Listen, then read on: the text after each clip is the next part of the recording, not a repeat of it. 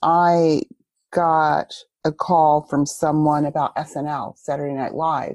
It's actually very confusing that time in my life because in Living Color, the initial 13 was done. I got a AD job, a network AD job on America's Funniest Home Videos. And actually when the call for SNL came in, and I left that job as a network AD to go work as a production supervisor on Saturday Night Live because I felt like that was going to further my career more than America's Funniest Home Videos. And so I gave up around $8,000 a month to go live in New York. Like that, the pay cut. But you kind of have to do what you have to do for your career, those kind of sacrifices. I saw that as a sacrifice that would be important.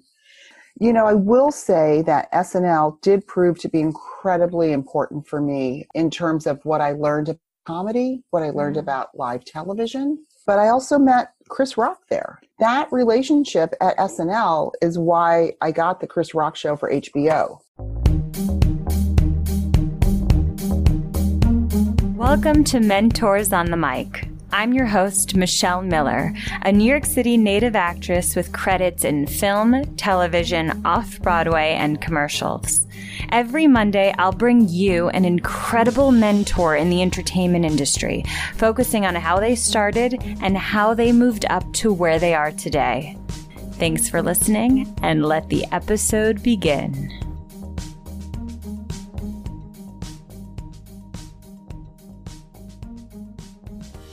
All right, guys, episode 21 of Mentors on the Mic. This is actually the final episode of season 1 of Mentors on the Mic. Thank you guys so much for all of your support. I'm kicking this season off. I'm ending it with a bang. Linda Mendoza, this wonderful, badass director. She is a TV director, primarily of comedies. The resume for Linda is so extensive, okay? So she started off as a page at Metro Media Channel 11. She walks us through all of her jobs, who were her mentors, how Bernie Mac helped her transition into directing narrative. She has directed so many wonderful shows, and she lists for us and explains some of her experiences working on like the 5th season of Scrubs, ending out that show, Brooklyn Nine-Nine she worked on, the Mindy Project, The Good Place. If you pick a sitcom or a comedy, she has directed it. And she talks about this special that she is currently, is going to come out soon on Amazon, Yearly Departed. She is such a phenomenal woman with, so inspiring in so many ways. Her stories, she's just like, very, very casually just name drops in such an authentic way. It's not like a name drop out of nowhere. She name drops these incredible people because she has worked closely with such incredible comedic legends. David Letterman, Robin Williams, Bernie Mac, Margaret Cho, Chris Rock, Tina Fey, Tiffany Haddish, Katherine Ryan. Just the amount of people Wanda Sykes, I could keep going. But I just want to say I'm so grateful to have her on the show. Thank you, Jessica Schur, for connecting us. Got to give a shout out to Jessica. I really appreciate it. And thank you guys so much again for going on this journey with me. I'll be putting out bonus episodes and really cool content during my hiatus, and then we'll be back at it for season 2. Without further ado, welcome, Linda Mendoza. All right. Welcome, Linda. Thank you for being on the podcast. Well, thanks for having me, Michelle. Happy to be here. I'm so excited. So, like always, I always like to start off with, what was your first role in the entertainment industry? Well, actually, I got a job as a page at Metro Media Channel 11 before it was owned by Fox. Started kind of like Kenneth from 30 Rock in the page department and worked my way up from there. I worked in the broadcast area because they, also had on air. So I ended up becoming the engineering scheduler. So I scheduled all the guys to roll the commercials, the TD, the video guys, sound. I scheduled all the crews for, one day at a time, different strokes. Wow. What else we were doing? Facts of Life. Yeah, it was kind of fun. It was kind of an amazing time for me. Amazing. And so when you were doing all that, did you have aspirations? Did you know where you wanted to be? Did you know you wanted to direct, or you just knew you wanted to be in the industry? Like most people, I grew up really like loving television and movies, but I didn't go to school for that. So I actually went to school to be a sociologist. And so I think for me, it was always about baby steps. Like, what's the next? What is that entry level position? And so I remember trying to get in as a writer's assistant because Norman Lear's company had offices on the lot because he was doing so many of his shows there, right? Yeah. Strokes and all of that. And I had taken typing in high school, but I failed the typing test by like 10 words a minute. Like you're supposed to do 85 and I did like 75. So I didn't get that job writer's assistant. But I knew I wanted to get into production and just figure out what I did want to do. So after a couple of years at this, a friend of mine, one of the unit production managers, had a very dear friend, Gail Mancuso, who is, of course, multiple Emmy winner for Modern Family and what have you. She was leaving. She was working for a commercial director and getting a job as the script supervisor on Square Pegs. Oh. I know I'm dating us a long time. So I ended up going in to meet with the director she was working with at the production house. And we did commercials for like Robinson's May back in the day when they were one. We did commercials for Toys R Us and Corningware. And so that's kind of where I really started to learn production. Wow. And so what were some of your responsibilities there in production? Oh, in the commercial world, well, it was like helping to set up the casting calls. This is where my engineering scheduling came in handy because I was able to book the studios and book the trucks and the crew. And I was involved with just coordinating music and graphics, getting the music from, whoever the client was, and then getting the graphics and moving them through the title company and, just kind of hands-on everything. It was kind of amazing, actually. Yeah. And I really started to take television classes kind of after that because there was so much I realized I needed to learn. So I just started to kind of like take some introductory classes. But honestly, at that point, I was learning so much more on the set and real life hands-on. It became almost a moot point. And how long was that position total around? Oh, I was with him for a couple of years. Great. And then I went from that job, like it really is about connections. Our lighting designer on the commercials was going to work with Bruce Gowers, who was pretty infamous director. He did the Bohemian Rhapsody video, where the face is super famous. He was kind of like the godfather of music videos, but he also did a lot of live multi-camera event stuff, music and stand-up comedy specials. And his wife got pregnant, who was his PA. And I went and I met him and he hired me on the spot. So I actually, left the commercial production company to go work for him because it was such a great opportunity.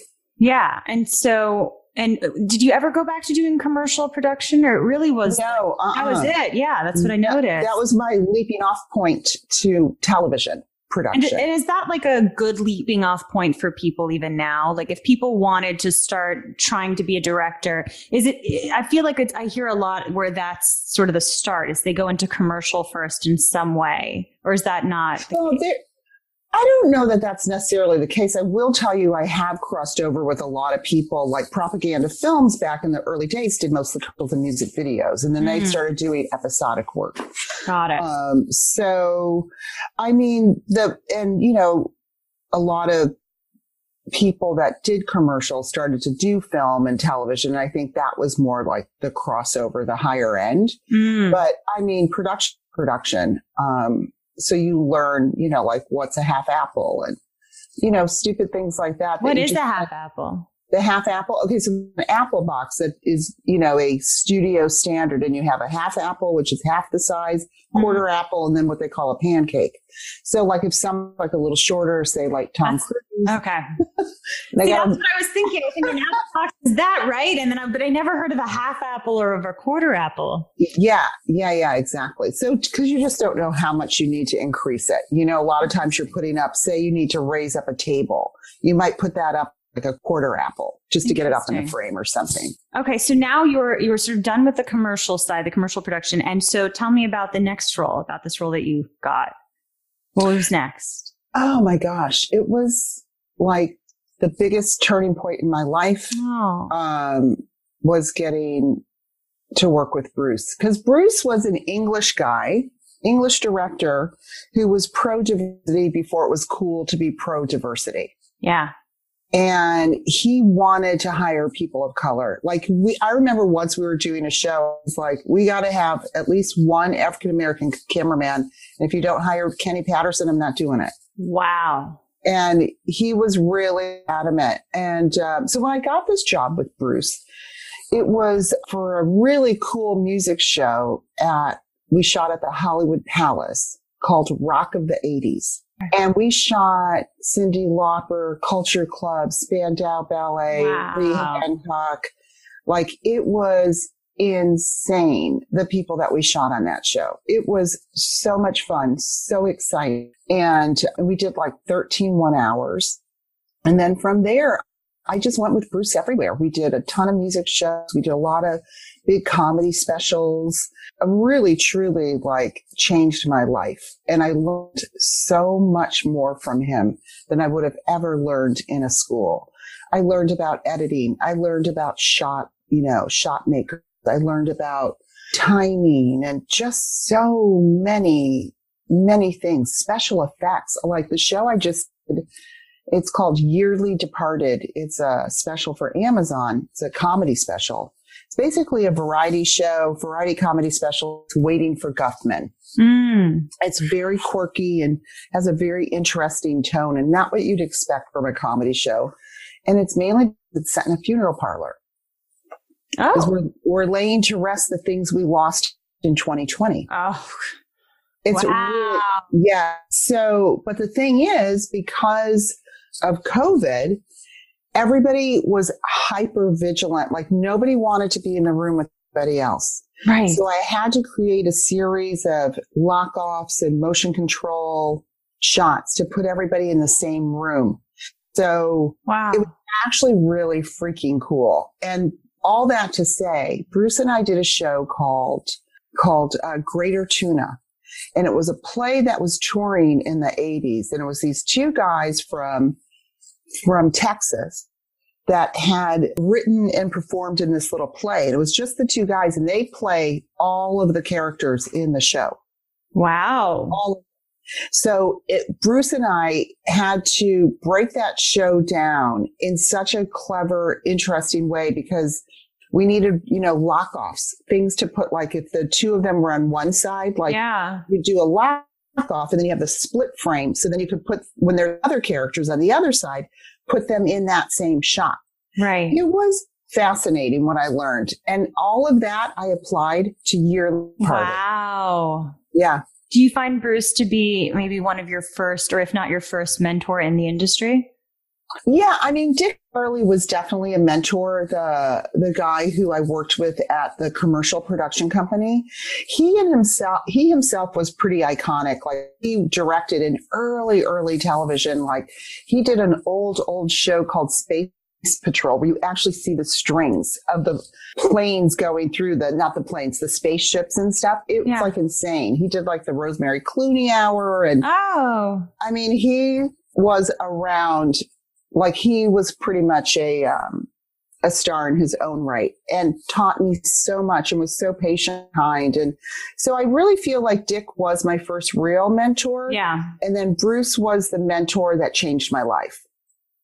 Wow. He did. He gave me my first directing opportunity. And what was that? The first directing opportunity? It was on a little show called Roundhouse. It was on Saturday nights remember when Nickelodeon had Snick?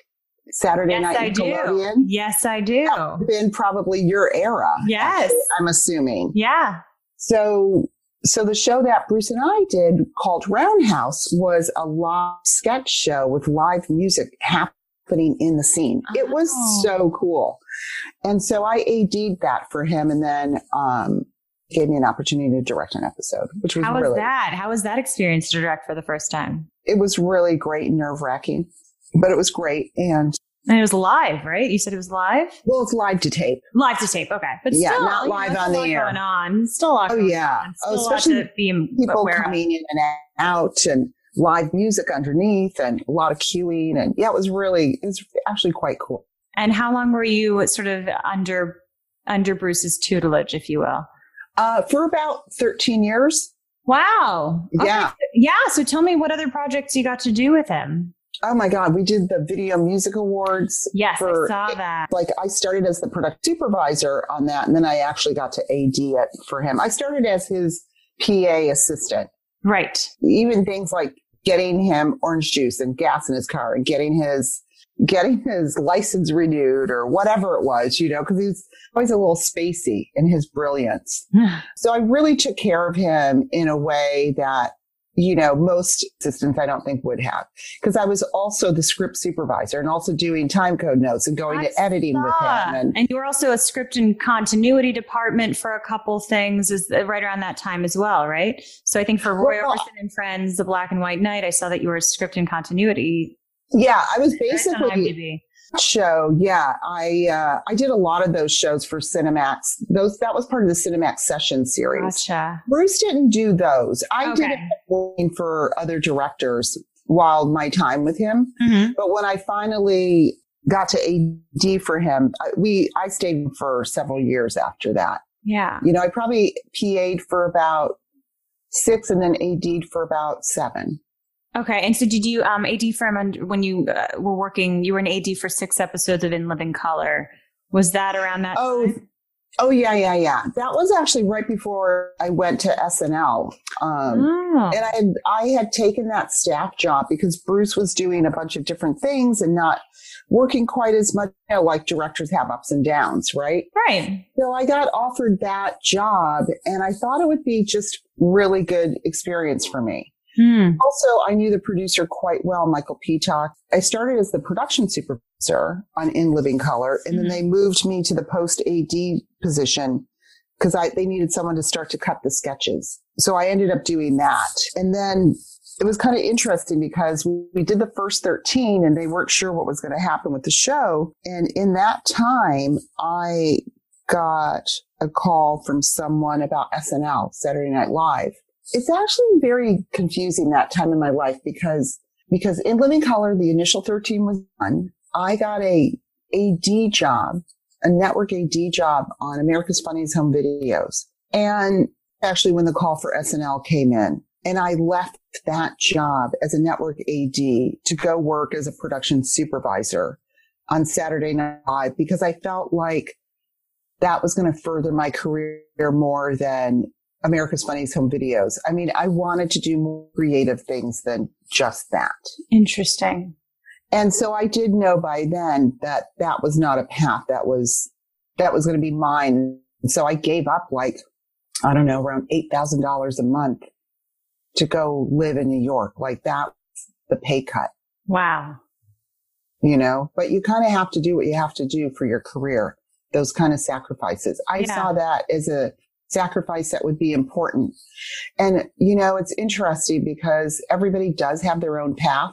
Yeah. And we all learn different things, different ways. And, I will say that SNL did prove to be incredibly important for me in terms of what I learned about comedy, what I learned about live television.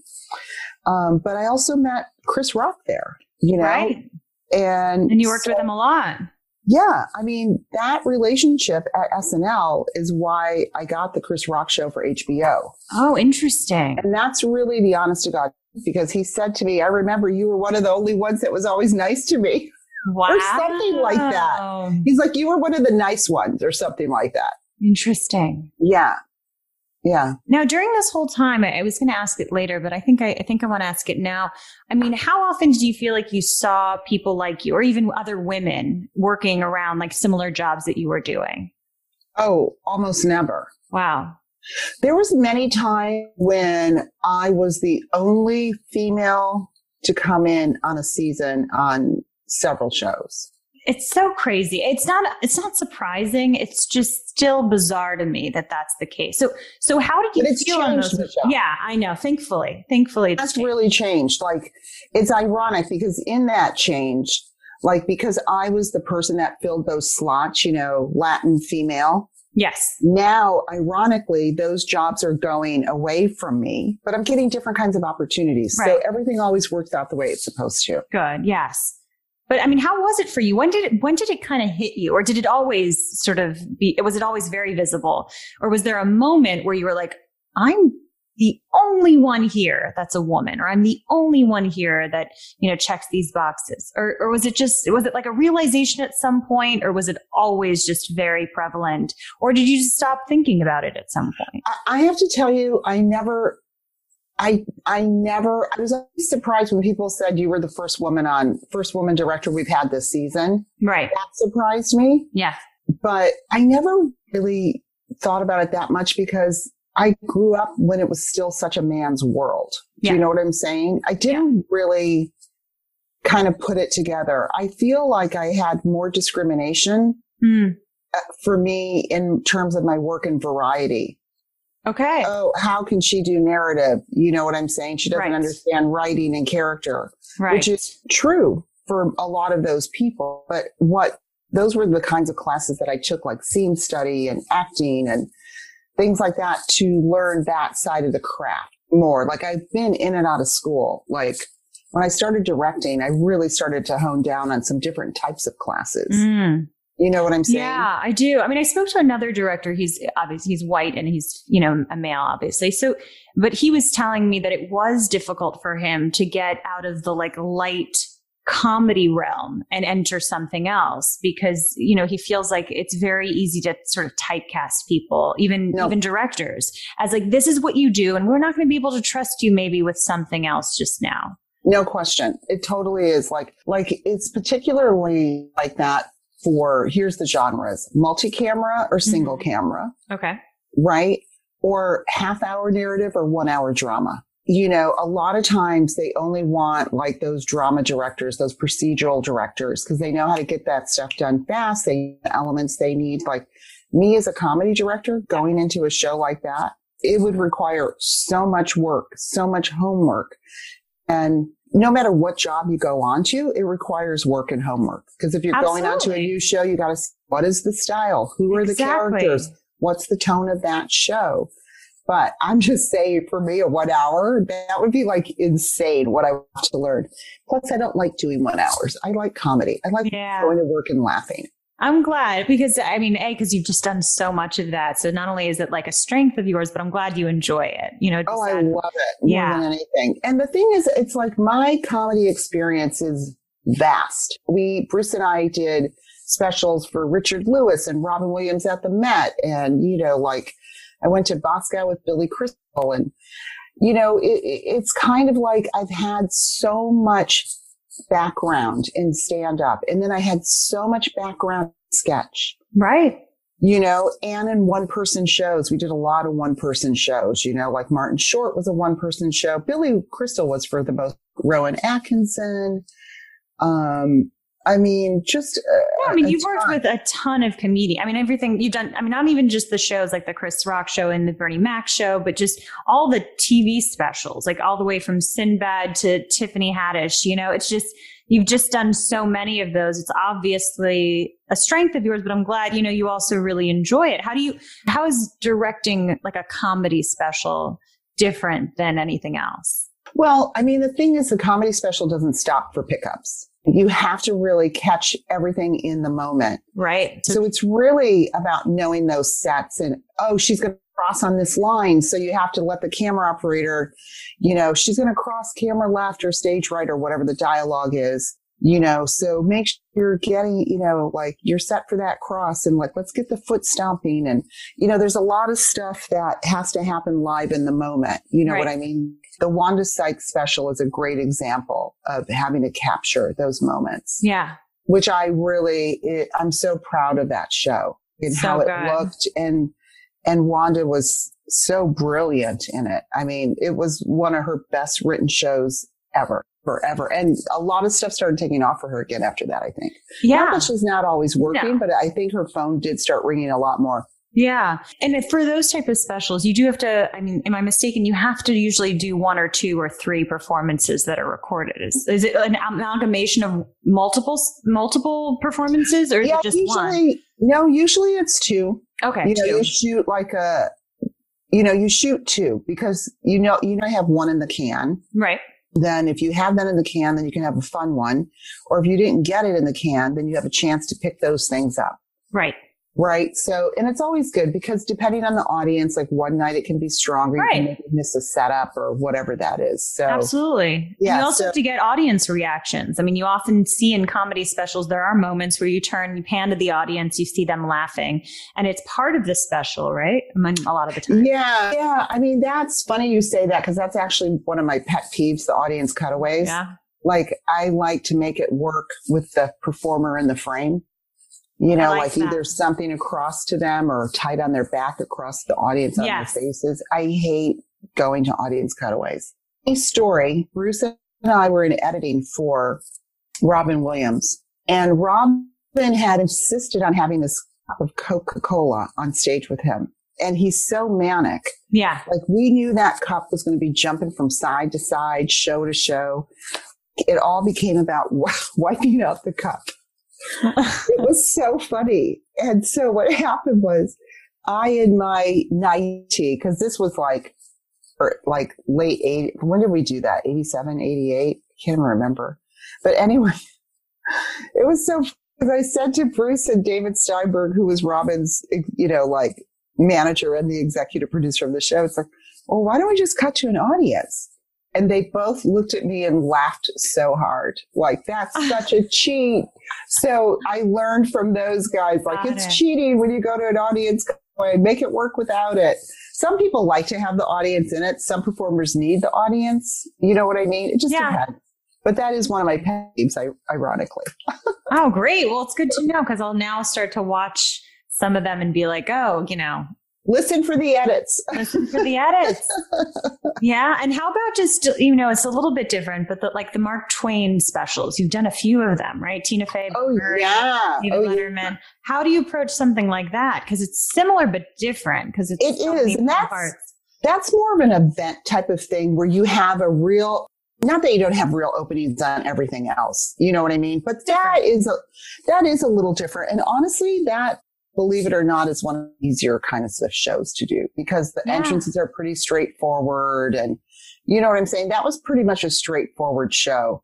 I wish we could have done more with that. Like we tried to do some cool things with each show, either do a sketch or a cool song or I remember when Margaret Cho was on for Carlin, we set her up in because he had a storage room full of stuff, full of his memorabilia and things like that. And so we did a little thing where she imagines what it would be like going through all George's things, so that was pretty cool. And we did something really cool with Dick Gregory once. And, we tried to set up little scenarios, but that was more straightforward than anything. And it's just an honor to be on those types of shows. Like Bill Murray is a frickin' hoot. I mean, oh my God. He's in a class in and of itself, Oh, he's the most unusually brilliant human I think I've ever seen in my life. When he came for his rehearsal, it was kind of cute because, we have a stand-in, this woman who works at the Kennedy Center, and we hire her as a stand-in every year. And she was up for lighting and different things. Yeah. And he just went up there and chitty-chatted with her for a half hour. Huh. It was the cutest doggone thing ever. Really, it was so funny. And for Letterman, we were staging this piece. I don't know if you saw Letterman where he comes out of the smoke. Yeah. Anyway, it was hilarious because I had such an idea of how this needed to go. And I was in the truck working out something and they had taken Bill down and the producers are trying to tell him. And one producer tells him one thing and no, this is actually what she's thinking. And so I'm finally able, it's you guys, I'm coming to the floor. So I get there and it's okay, let's talk about Bill Murray says, great, because what we need is one more person to tell me what to do. And I said, Bill, here's the thing. I'm directing. I'm the only person. I'm the most important person to tell you what to do. He's like, okay, lay it on me. And it was so freaking cute. And then he was adorable after the show. He came up and gives me a little arm push. We did it, huh? Oh my God, I was dying. It's, it's great with those type of things because you really have had exposure to some of the funniest people alive right now. And they're all different. Like you can't compare, you know, Wanda Sykes to Catherine Ryan, to David Letterman, to Chris Rock, you know, I mean, Tina Fey, like there's just so many people, and you think to yourself, they're all their own brand of comedy, which they truly sort of developed on their own. It's a reflection of who they are. You know, very much her comedy is a reflection of who they are, and it comes out. Same with Chris Rock. It's almost like an effortless kind of comedy with him in a way. It seems effortless. I'm sure it probably requires a lot more effort. Now, when we were at SNL, he was out every night doing stand-up, and even when we were doing the Chris Rock show for HBO, he was going and doing sets. Wow. Sorry to interrupt, but I just didn't want to forget that thought because he's so dedicated to his craft. Chris is a real craftsman with stand-up. Yeah. It does seem natural because he's so freaking good and he's so smart. But I will tell you, since SNL, he has worked on his craft. It's kind of amazing to see. It's amazing. I admire the fact that you really had that front row seat to all of these incredible comedy legends and just being able to, is there anything you've noticed about just these comedians and, you know, sort of watching them up close and their process and their ability to come up with material as they go? Like, how does that, from your lens, just seeing so many different people who are so good at their own individual comedy? All I can tell you is I'm just constantly in awe. It really is. I have such an amazing, like, appreciation of what they do and how they do it. You know what I'm saying? It's like, it really is a phenomenon to me. And I'm never surprised, really, you know, like Wanda, like saying that was one of her, probably her best written show ever. It's not a surprise. Yeah. It's just so joyful to see. Yeah. And I love stand-up. I love process. Like, I really, truly do. When I was trying to turn on the writing part of my brain, I was probably having a little bit of a midlife crisis too. What am I going to do? Because like I was saying, like a lot of my jobs were going away to other people because all of a sudden I was the replaceable one. It's like, I need to figure out what's going to be my next step. Yeah. And I thought, okay, let me turn on the writing part of my brain. And I had taken screenwriting classes and other things, but I took a stand-up class because that's what I knew and I understood that structure. Yeah. So at our showcase, I got booked at the Comedy Store in the belly room to do an actual real set on a comedy stage. I started doing shows at the Comedy Store. Like I went from the belly room to the main room, the original room. But I realized like, I'm not going to be able to do anything with that because I'm not going to go on the road and become a middle for $150 a night when I'm a working television director. Right. So I will say though that really helped the creative process in getting movie scripts and thinking about those on a deeper level. Because I'm starting to do a lot of like movie scripts and all of those things are paying off by me really having a clear understanding of what's driving story and character and all of that. Right. Well, so that leads me a little to my next question, which is obviously you've been doing this in and of itself for a long time, but specifically with these comedy specials and these sketch shows, there's obviously an expertise that comes with it. But what do you think that you provide? Like what makes you unique and how you approach these that you feel like just works well?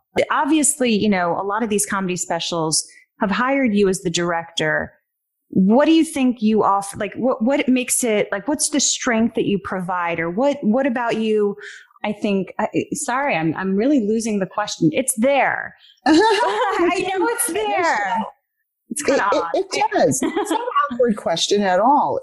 I think what I bring to the table is that I always look at things as a complete whole. Like I look at what is the tone of her show or his show? What is that look, the lighting? I really pay attention to lighting and setting the environment. Yeah. And I really do pay a lot of attention to the moments that you want to capture within their show. Like when do you need to be on that close up? When do you want to be there and do a little push to accentuate? So I think I always go the extra mile in terms of production. Yes. And then I feel like the other thing I bring is patience and support. Very supportive director. Actors, most talent really enjoy working with me because I give them space to do what they do. And I can say, that's funny when you do that. Maybe that's one step too far. Yes. And they're like, okay, let me try that. And would this be funnier if you did this more like a little flat? I give them the range to do what they want to do. And then I can offer suggestions. Like with Bernie, I remember like oftentimes, and even with Chris, like when we were shooting those little parodies and things like that, I would offer a pitch. And they'd either say, yeah, that's good, or no, I don't think I would do that. And that's totally cool. I mean, that's valid. You know what I mean? So, so I think there are some of the things that I bring: support, kindness, patience, understanding of what we're trying to accomplish. Yeah. In terms of look and style, cameras, and all of, I look at the big picture and then I also understand the nuance. Yes. So going back to kind of a little while ago when you were talking about how you started working at SNL. How long were you in New York for? Well, I did SNL for one season, 1991. And that was kind of my swan song to PAing. It's a good place to say goodbye to that. Yeah. And cause then I'd already been an AD. I'd already taken a step back to do that job for that year. And the irony is that I gave up so much money to go in that show. And then they offered me so much money to stay. So both times. Wow, that must have been hard. So you're turning down a lot more money, like a couple times. Yeah. Yeah. But it's like not a lot of people I don't think would have done that. Yeah. Because like, why am I going to give up, this AD job with full network benefits and blah, blah, blah, blah. And, I just knew that there was something more for me and I wasn't sure what it was. I really wasn't, so you left without having like your next step already planned? Well, first, yeah, I did. Well done. Amazing. Well, because the show ended in May, and I had gone to New York to live there for the show. Right. But I had always lived in LA. So of course I came home. Right. And then I think we started doing Townhouse or something. I can't ever remember what I did after SNL, to be perfectly fair. When did you start getting into more like strict television shows, like starting to direct? Narrative, yeah. Yeah. Oh, well, that's actually an interesting story because what had happened was Bernie Mac had a show on HBO called Midnight Mac. It was a half-hour late night. He hosted, it was like a variety show. It was so fun. We shot it in Chicago. And Bernie and I were very simpatico. Like we got on great. I think because we were both Libras, we're the exact same age. And we grew up in the same exact time. So we had a lot of things in common. Even though an African-American man and I'm a Mexican woman, we still had a lot of things in common. Right. I kind of get that. Yeah. Sometimes also I think people who are not white, sometimes it's just easier. Right. Because you're looking at around and you're like, you get it kind of. I don't know. I feel like that a little bit. I've talked to other people where there's just this element of like, you just get each other, maybe something in a way other people are not. Yeah, that is definite. Like there is a simpatico camaraderie with, I think automatically with people of color. I would agree with that. Like, yeah. But anyway, so Bernie had done Kings of Comedy and he came on the Chris Rock show to promote that. And so I went back to see him and Teresa, his hair person, because I had done their show in Chicago. And I was so excited to see him. And so funny because Spike Lee was there reading the sports section, of course. And he's like, Spike, this was my director for my show for HBO. And Spike, like, hey, like right back to his paper. I'm like, oh my God, that's freaking Spike Lee. Like, I'm all excited. You know what I mean? Yeah.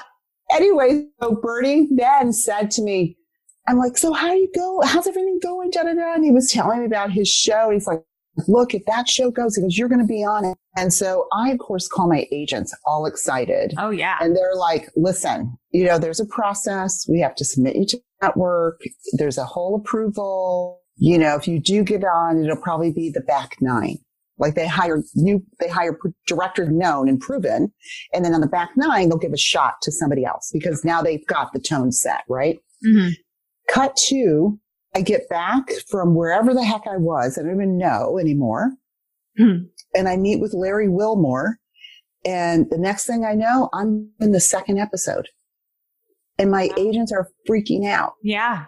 They're like, it's amazing. Like, da, da, da, da. So I went on and did a lot of prep, and I shadowed Ken Quappas, who had directed the pilot and was directing the first episode the entire week he was shooting while I was still prepping. Right. And I ended up doing probably a dozen shows. I became like one of the regular go-to directors for Bernie Mac. Amazing. And that's really how I transitioned to narrative. Yeah. Bernie Mac, who I also thank daily.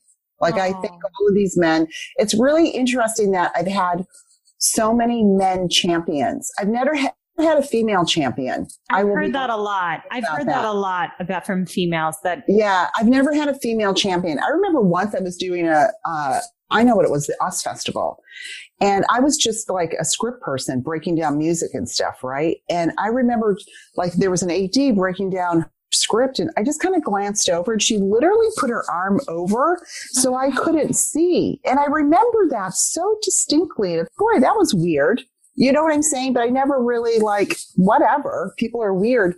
But no, I've worked with some female producers. I can't even tell you. Like there's one very famous one and she's just an awful human and not a woman's woman. I've heard this a lot from people, especially, do you find that it is then difficult to mentor younger women? I mean, obviously you're doing this podcast, but I mean, in general, because sometimes I'll talk to older women, they'll be like, it's sometimes hard for me to then mentor younger women because I remember that and I have to fight that. No. It makes me want to do it more. Good. Oh, good. It makes me want to do it more. And it's interesting. I find like I'm on a panel with a bunch of women and it's interesting how I'm not like other people in any way, shape or form. I don't have the same issues a lot of these people have. And they were talking about who's like your best friend on the crew. I get attached to the hip to my AD and I really truly have been blessed, knocking wood, like with some really great ADs. And one woman on the panel was like, oh, well, I don't know about that. Like I've totally been railroaded and done it. And I'm thinking to myself, well, maybe it's because you're mean. Yeah. You know what I mean? Yeah. I've never had somebody not support me. I swear to you, maybe on one show I had a super lazy AD and it didn't go super well, but you know what? What are you going to do? I mean, I think also it's like our brain is trained. Like if we have a story in our head, everything's going to come to that story. So if she's seeing the world that way, if she's seeing her ADs being, whatever to her, I feel like she's only going to see that story, Yeah. And which is sad because there's so much more out there. And honestly, it's like, I am grateful every day for Dick and Bruce, Bobby Dickinson, like Bernie, like all these people that really took a chance on me. You know what I mean? And helped propel my career and confidence more than anything. Because half of it is just having the confidence to know you're doing the right thing. True. How often, and that takes time. Yeah. How often do you feel like that imposter syndrome leaves you? Like how often are you thinking, when did you stop sort of going like, okay, I know I can do this. Michelle? Yeah. Still happening. It seriously is still happening. I'm not kidding you when I say that. It's like, am I going to get through this? Oh, can I do this? Yeah. And I tell you, my husband is always like, he goes, and he tells me this all the time. He's like, why do you always question yourself? So to be honest and fair, I learn something on every single show I do. Absolutely. Even on Yearly Departed, the show that I just did, I learned so much. So much. I'm not going to lie. It's kind of an amazing show, though. The technical feat behind it, I'm very proud of. Yeah. So just a couple questions. I used to love the show All That. I know back, around Roundhouse and stuff you started doing. So tell me a little bit about the All That days. Just because oh my God. That was like my favorite show for a long time. Oh yeah. That was amazing. That was fun. I did actually I AD'd that live show for Bruce. And that young cast was amazing. So talented. So talented. We did the 100th show live on the air. Oh. And that was my first setup there. Like that was my introduction. And then I did end up going back and doing a few, and I did Keenan and Kel, which was really cool. I mean, I love orange soda. So that's like my preferred soda. It's just such a joke. Too. That's all I do. So people say that's to me all the time. They always quote Keenan and Kel. Oh my God, that's hilarious. Yeah, but that was like an amazing time because I was still pretty young, learning still a lot, you know, and that was just really great. And that's actually when I really started to appreciate kids as talent. You know what I mean? Because I hadn't really done a lot of work with children up until then. It'd been mostly, you know, like concerts, music concerts, comedy concerts, things like that. Yeah. Big event type of things, you know? And that was like, I became like so obsessed with how talented they were, how they knew to ask, like, where's my eye line? Like those kinds of things blow my mind. And I really enjoy being with children. I like that process. I like seeing them, you know, like find their moments. And I just think it's one of the most exciting. And look at Keenan now. My God. I know. Longest reigning SNL cast member. God bless him. Amazing. Emmy winning, I think. Emmy winning, Keenan. Yeah. No, he's amazing. So, and a good guy. Good. Yeah, he seems like a good guy. Like even he is a good guy. He seems really nice to everybody. I love even that. Then, yes. Back then he was, and yeah. Good. I'm glad because he was a kid when he started, and that doesn't always go that way. Nick Cannon was on that. I mean, there's a lot of talented people. Yeah. Still super, super talented what they do now. How is it coming in on like an already established show? We kind of talked a little bit about it when you were saying, you know, you have to identify tone, et cetera. And yeah, but like, you know, you've gone on to do episodes of like the Mindy Project and Blackish and The Good Place. And so you're coming in, you do 1 or 2 episodes and you leave. How is it coming into those shows? What is your process like? Well, I mean, it does require a lot of research. Usually when I'm coming into a show, you just look at the pilot over and over and you look at whatever cuts they have to share. Yeah. I read every single script leading up to mine and what's happening after if they have it, because you don't know if you're setting something up. Right. And you really just prepare. It's all about that. Like watching those shows. One of my favorite things to do when I'm going in on shows that are new, like, cause I went in on like the 5th season of Scrubs. Like that was tough. That was like, I did more research on that show than ever before because I was coming in so late. Right. And so what I did though was really kind of a cool process is I asked for certain scripts from each year. Mm-hmm. And I would follow the script and watch the episode to see, oh, how did they pull the words off the page and come up with it? And that was like an amazing tool for me. Really, truly. Wow. I just took that and kind of had my own creative process with how I get what they're doing in my episode. And I ended up doing like seven of those. And I even got a closing season closer, which is very hard to do. But Bill Lawrence usually directed the closers, you know, and he was getting a movie done or something happened. All of a sudden he couldn't do it. And it was actually Zach Braff who said, let's bring in Linda. She'll get it done. Amazing. Yeah. So that was very cool. Wow. Oh, and visiting set, going down when you're like, go early, go to the set. I like to go when the set's opening up. How do they open up? How do they start? What's the first thing that happens? Because every set is different. Everybody has a different process. Everybody. Interesting. Yeah. So going to set, doing set visits to watch how they set up scenes and how the crew works after that is uber important. What do you think has been some of the most because you've just seen so many of these great comedy shows. What are some of the best ensemble casts that you've seen that like stick out to you in your mind? Brooklyn Nine-Nine, Blackish, and Scrubs. Good ones. Yeah, I can see that. I mean, just astounding. I mean, there's tons of others. Mindy Project. Yeah. Amazing, right? I love Ike and Mindy. Like it's almost too numerous to enumerate, Michelle. You know what I mean? Because it goes on. That. Good Place too. Like that was talking about a great ensemble cast. Yeah. I mean, there's just so many. I get that. I feel like if you're on the air for that long, there's a reason why. Like it has a lot to do with that. It was interesting about Brooklyn Nine-Nine ever so quickly, because when I very first went there, I was talking to, the Stephanie Beatrice and Melissa Fumar, like saying how amazing it was that 2 Latinas were on the show. Yeah. And they said, yeah, after the table, we kind of commiserated together, like, who's going to make it? Like they couldn't believe it themselves. And that was so freaking cool. Yeah. So on that note, and I've spoken this to an African-American director that I interviewed, but a friend of mine who's Asian, he said that he once heard that like for a long time, it's changing now, obviously, but for a long time, he was like, if I heard that there was a prominent Asian character on a show, I knew they would never hire me, because if you have, like, there was like the saying for a while, if you have 2 or more of an Asian character, of someone of this nationality, of this ethnicity, or this race, then it's that show. It's an Asian show. It's a Black show, right? That's how he was sort of taught for a while. Like if there's a couple people of the same race, then it's kind of like distinctly that show. So they'll never hire a second or a third person. Do you feel like you've seen that a lot, or no?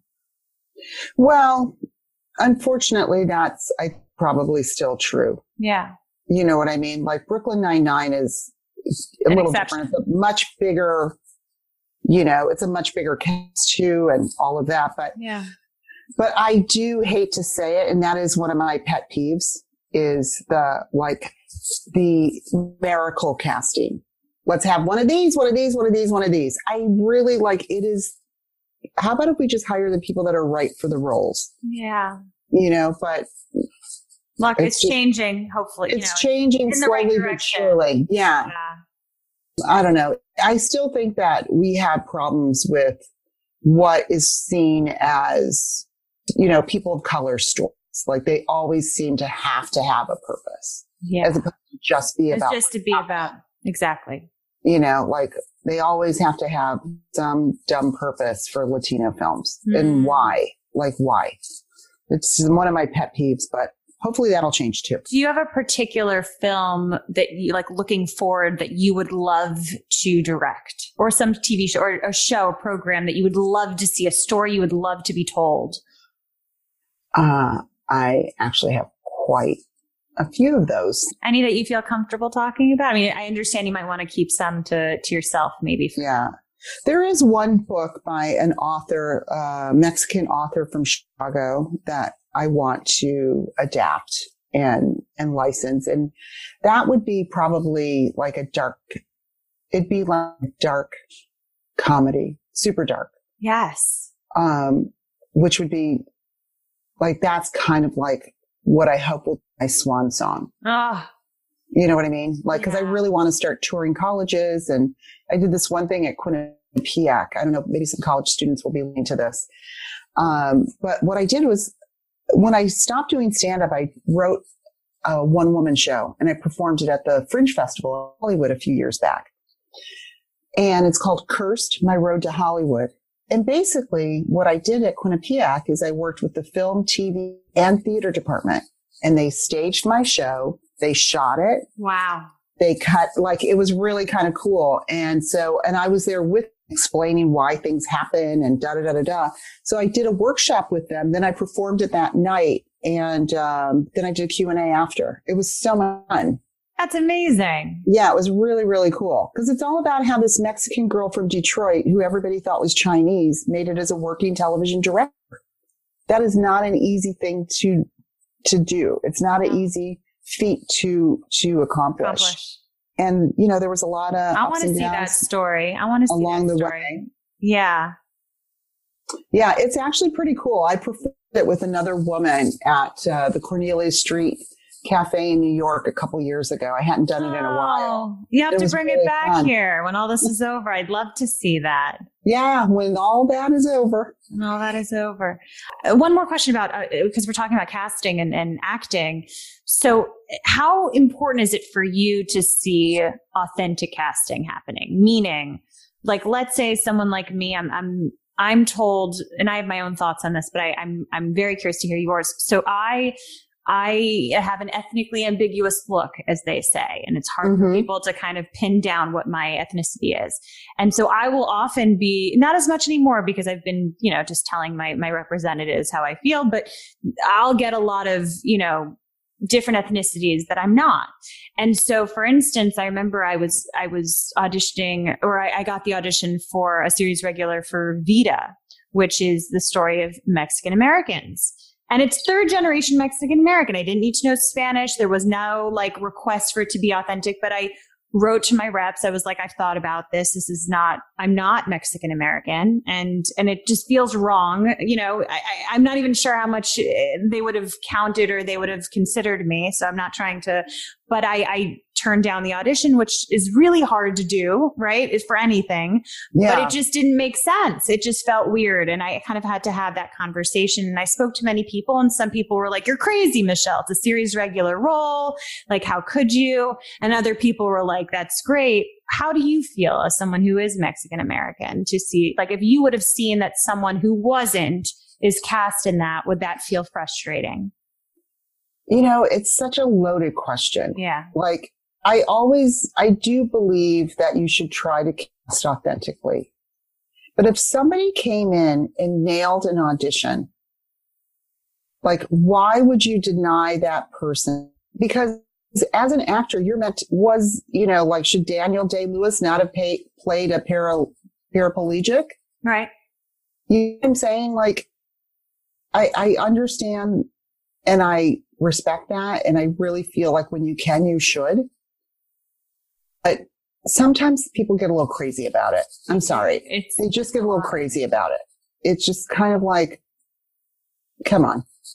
You're actors for a reason. You're chameleons. You're meant to change. You're meant to be somebody who you're not.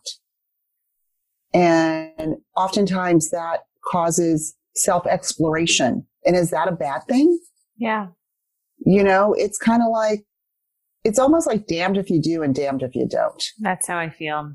You know what I'm saying? And it's like, all you can do is the best you can do. If you saw a role that was maybe, ethnically ambiguous, you know what I'm saying? That you knew you could get your teeth into, why wouldn't you take that opportunity? Yeah.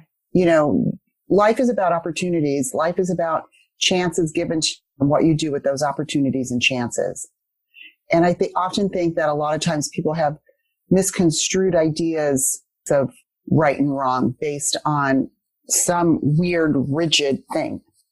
And I don't really understand that. And this is coming from somebody who grew up being tortured because of the way she looked. Seriously, when I was born in Detroit, there were not many people that looked like me. They were white or black. And then there was me.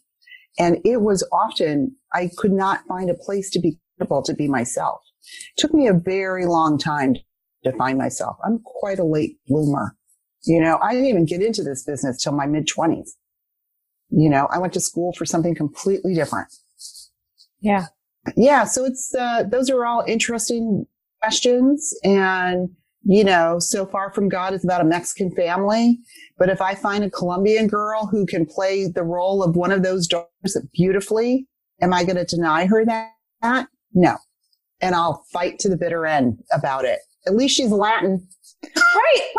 Yeah. That's a good point. Thank you so much. I mean, having you on is just such an honor. I really, really appreciate it. I feel like I've learned so much from you. I feel like this is going to be so informative for people.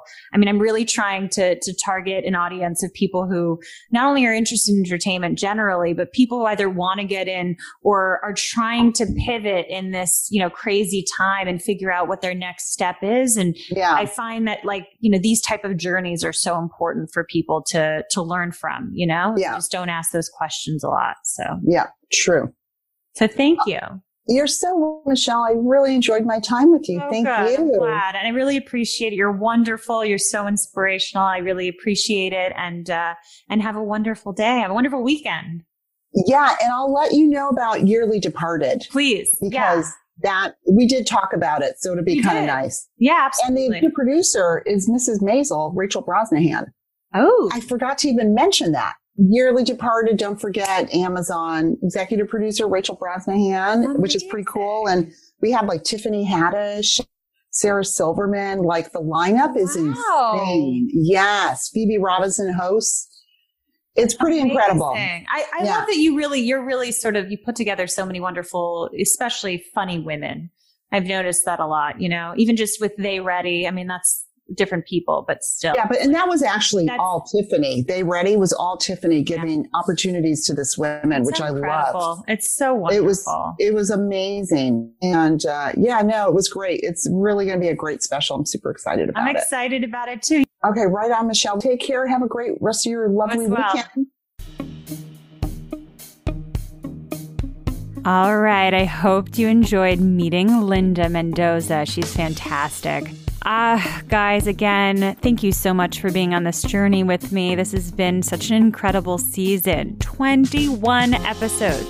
21. Thank you guys so much. This has been amazing. I want to read our last review of this season from Miss BK 2020, a masterclass for anyone looking to get into entertainment and media. This show is a pure masterclass for those who are or want to be in the industry. Michelle's questions are so insightful. I listened to her interview, Damon Lee, October 2020, and was so impressed with the conversation and her style of interviewing, subtle and not overpowering.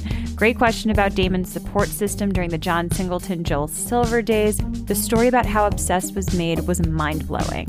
She really guided the conversation with her industry knowledge. Her usage of entertainment facts is so on point. Listen for the Denzel reference and others. Your show is definitely a learning lesson for anyone looking to get into entertainment, media, and creative. Thank you so much, Miss BK 2020. I really, really love that review. I appreciate it so much. It's a great way to end the season. Thank you, guys. I'm going to be, again, giving you some bonus episodes. I've been giving you some great content before starting up even bigger and better in season 2. Thank you to all of my amazing mentors for coming on this season. I've learned so much. Our audience has learned so much. We're just so, so grateful. Thanks, guys, for joining us on Mentors on the Mic.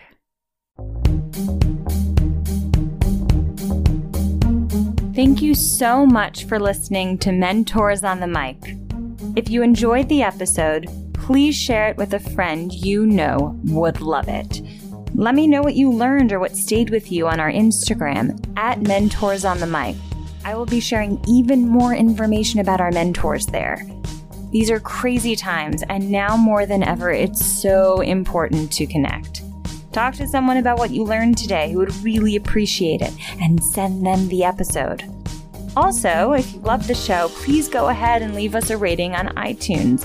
Every week I'm choosing a review to read on an episode. It really makes a huge difference in growing this. Thanks.